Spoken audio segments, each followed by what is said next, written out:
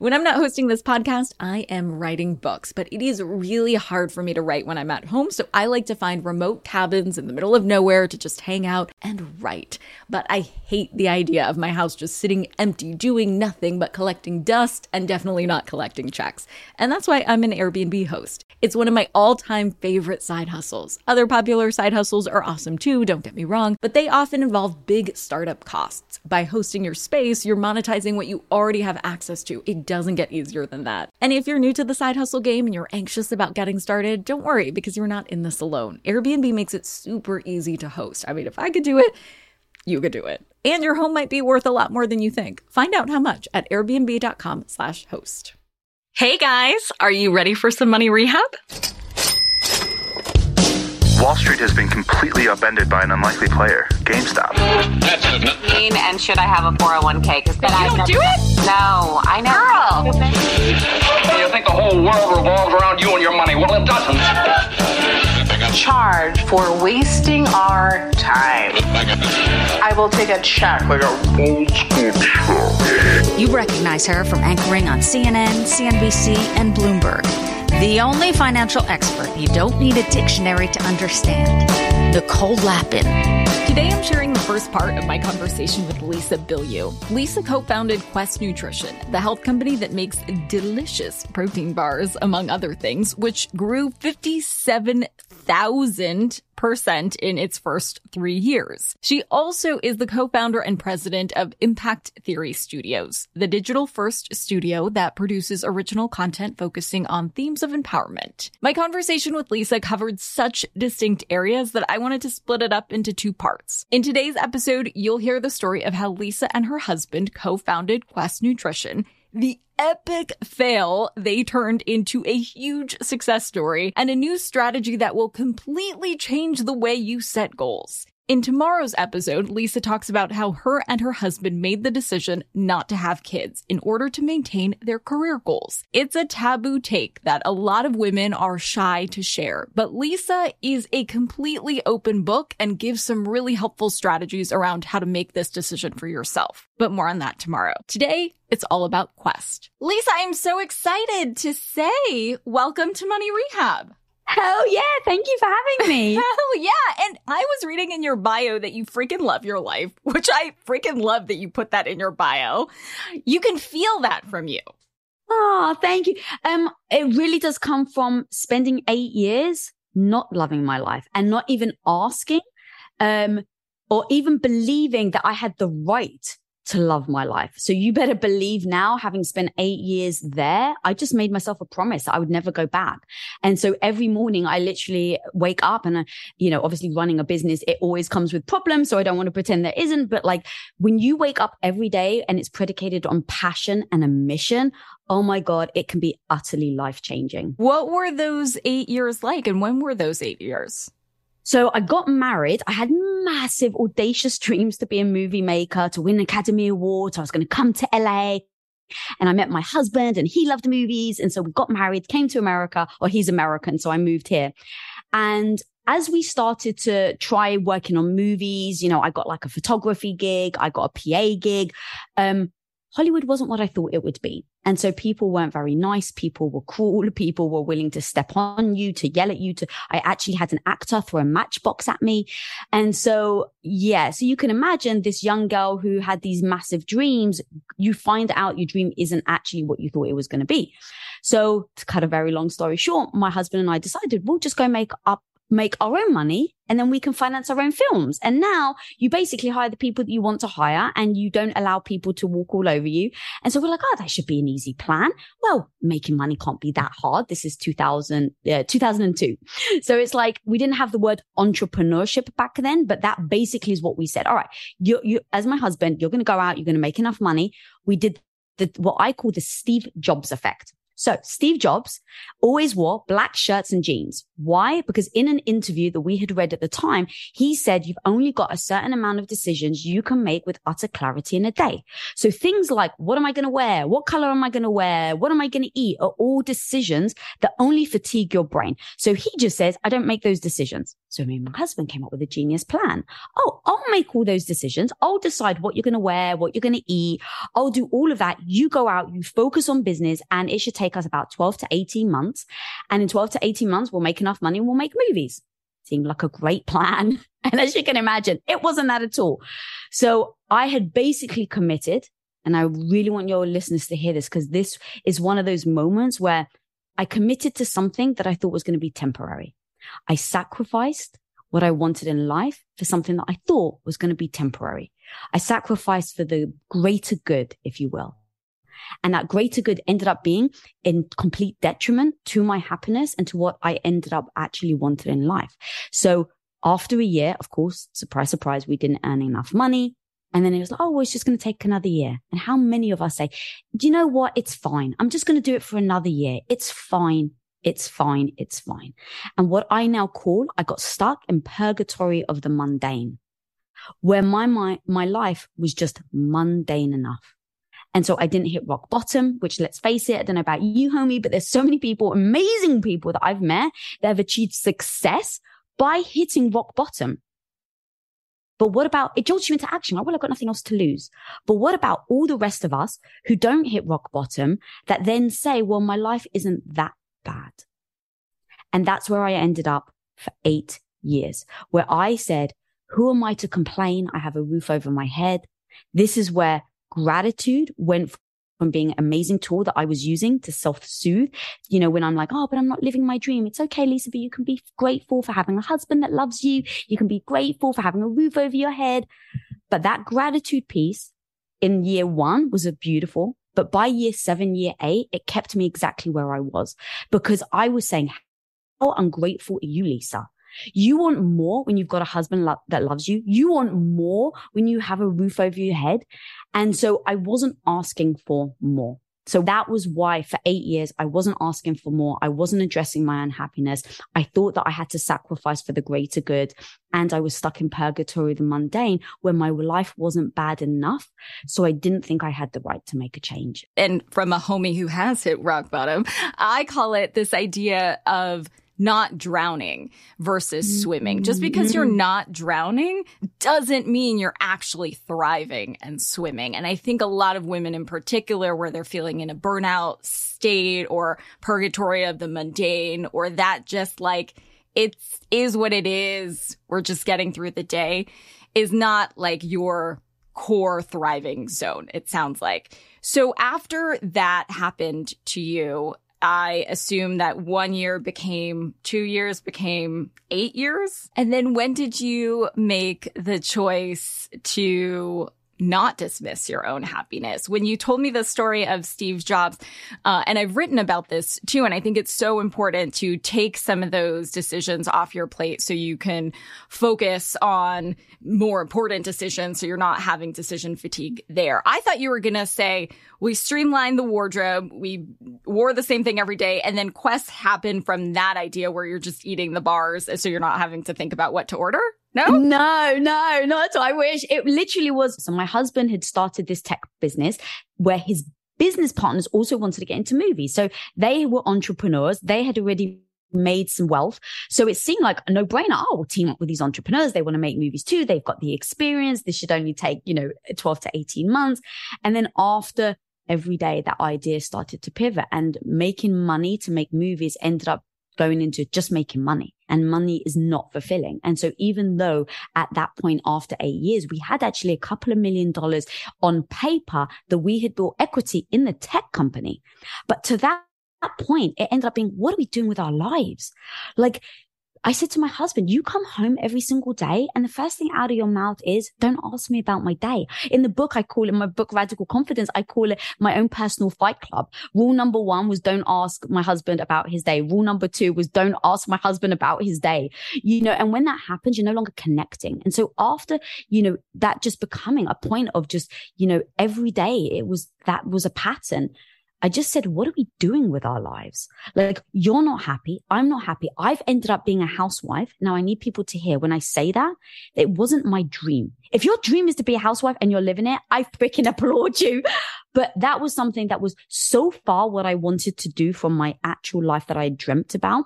When I realized I got stuck for 8 years doing something that I despised, it became what are we doing this for? I would like to know too. I'd like to actually double click on that for a moment. You've talked about calling yourself a stay-at-home housewife in interviews. I've heard there is a debate around the best terminology for this role. Housewife, homemaker, home engineer. Some have said family manager, house CEO.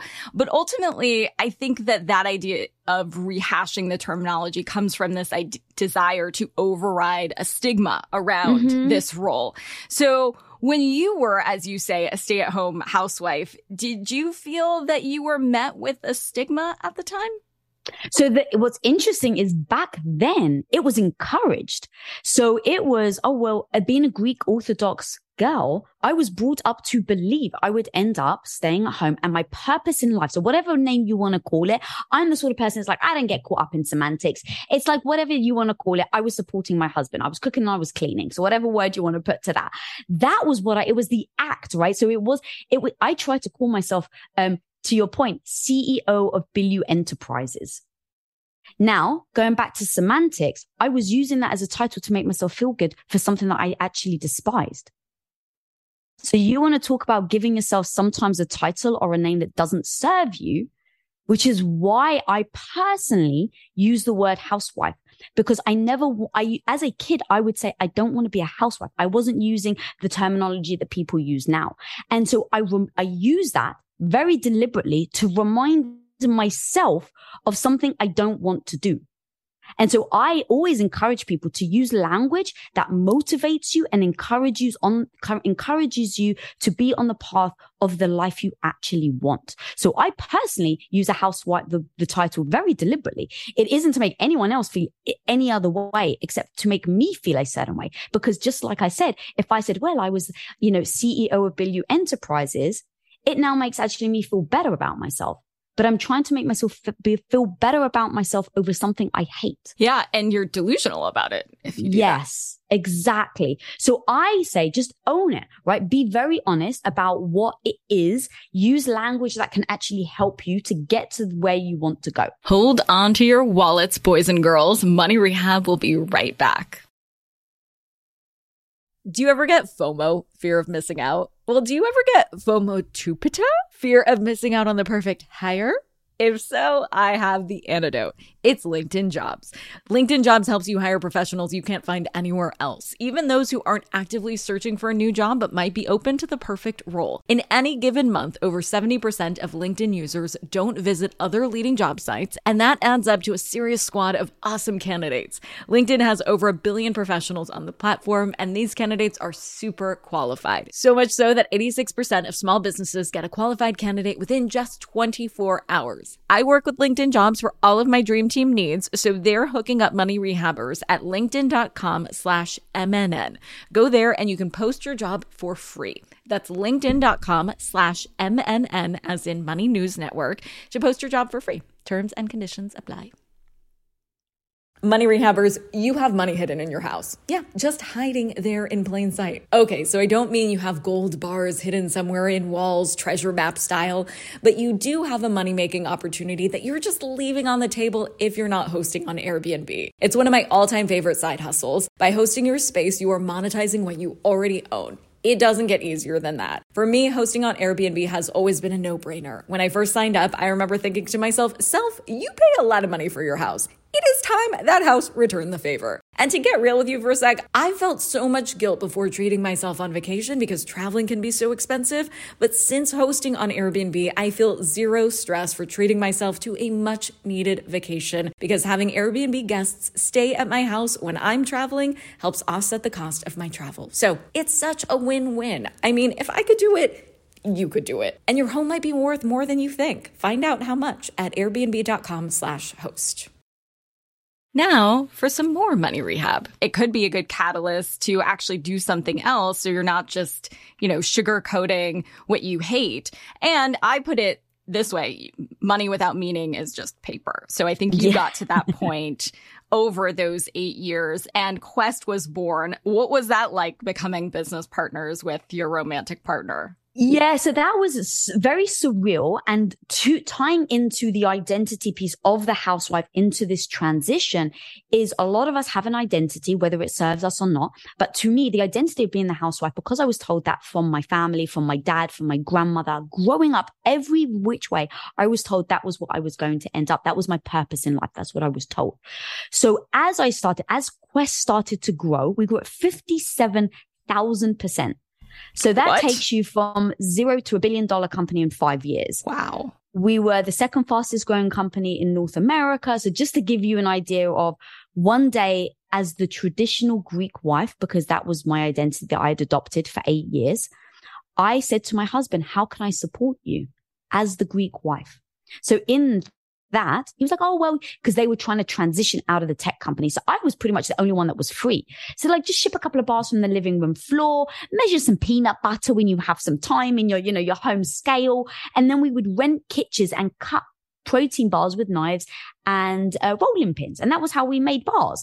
And it would take us about 8 hours to make about 2,000 bars with it was like the business partners and all the wives. And, if we could con some of our friends to come and help.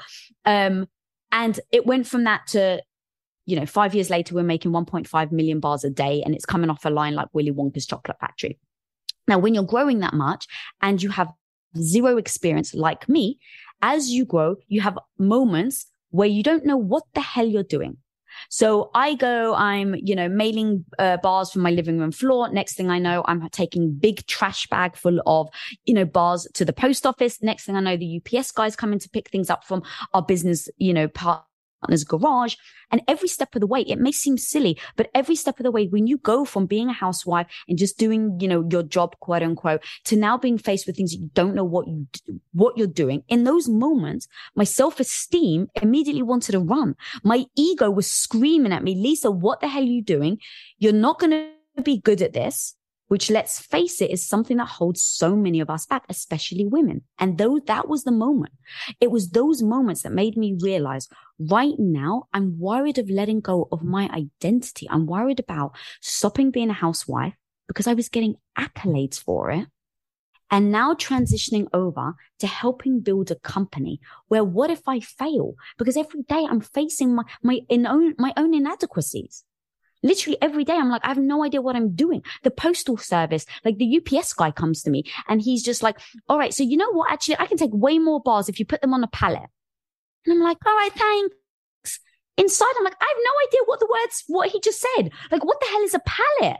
And so I'm like, running back to Google and I'm like, what is a pallet? And it showed me a picture and I'm like, oh yeah, I know what that is. Where do I get a pallet from? One comes up. All right, how much is it? Before I know it, the next day a pallet shows up. I figure it out. I put bars on. The UPS guy goes, oh, well done. I'm like, oh, thanks. But it's those little things that literally every single day, I think, can hold us back because we are facing obstacles, we are facing challenges. And what it does is it challenges our self-esteem, it challenges our ego, and it challenges our identity.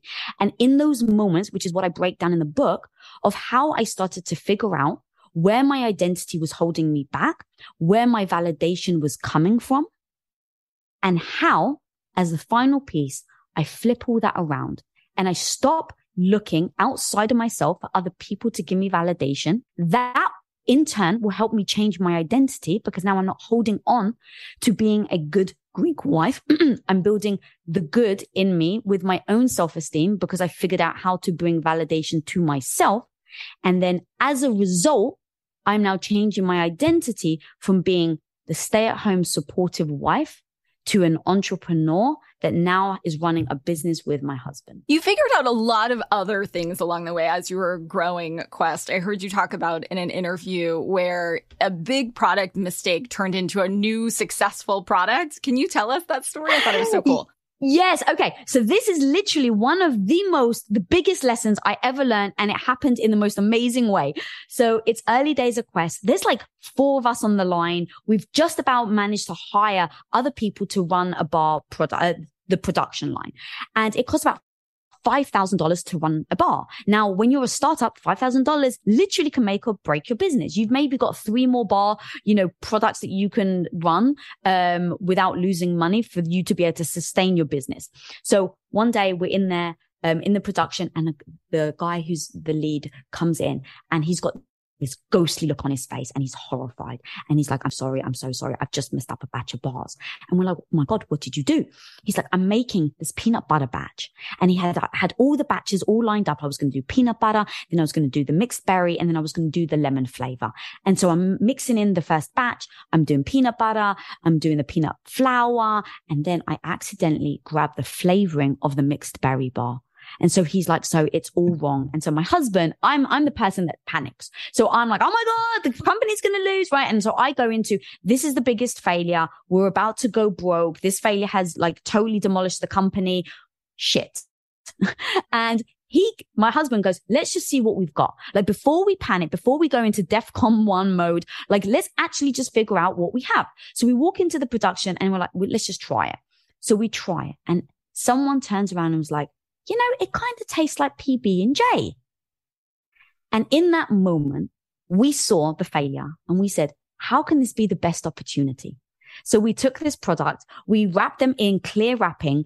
I printed out from my home printer, from my Staples printer, the nutrition value, because you can't sell product without actually having a nutrition value attached to it. But because the only thing that had changed was the flavoring, the nutrition for the peanut butter was still the same.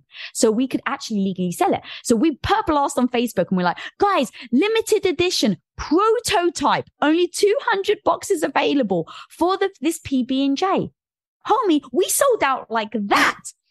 Literally within 2 hours, we sold more product than we'd ever sold in the shortest space of time. Then you can imagine 2 days later, 3 days later, people were getting the product and they're like, oh my God, this is the best bar I've ever tried. So now the people that didn't get the product had major FOMO. So they're like, we want to try it. Within 3 to 4 weeks, we designed the PB&J wrapper. We had them manufactured. We put it up for sale and it became our number 1 selling protein bar at the time. So the lesson we learned is your failure, the thing that right now you're so worried about, the people literally will hold people from getting started because they think a failure means they are a failure, but it doesn't. A failure means it could be the best freaking opportunity. And I use that story every time because I'm not saying failure doesn't sting. Even now in my 15-year business career, failure still freaking sucks. I'm not going to pretend. But every time that suck comes, you just say, how do I fight it? I remind myself, how is this the best opportunity? For today's tip, you can take straight to the bank. I love the strategy Lisa recommends around breaking down big goals into bite-sized pieces. It's like I always say, you can take baby steps to the finish line. So take your dream and ask yourself, no bullshit, what would it take? Spend my money. Money Rehab is a production of iHeartRadio. I'm your host, Nicole Lappin. Our producers are Morgan Lavoie and Mike Coscarelli. Executive producers are Nikki Etor and Will Pearson. Our mascots are Penny and Mimsy. Huge thanks to OG Money Rehab team Michelle Lands for her development work, Catherine Law for her production and writing magic, and Brandon Dicker for his editing, engineering, and sound design. And as always, thanks to you for finally investing in yourself so that you can get it together and get it all. Spend my money.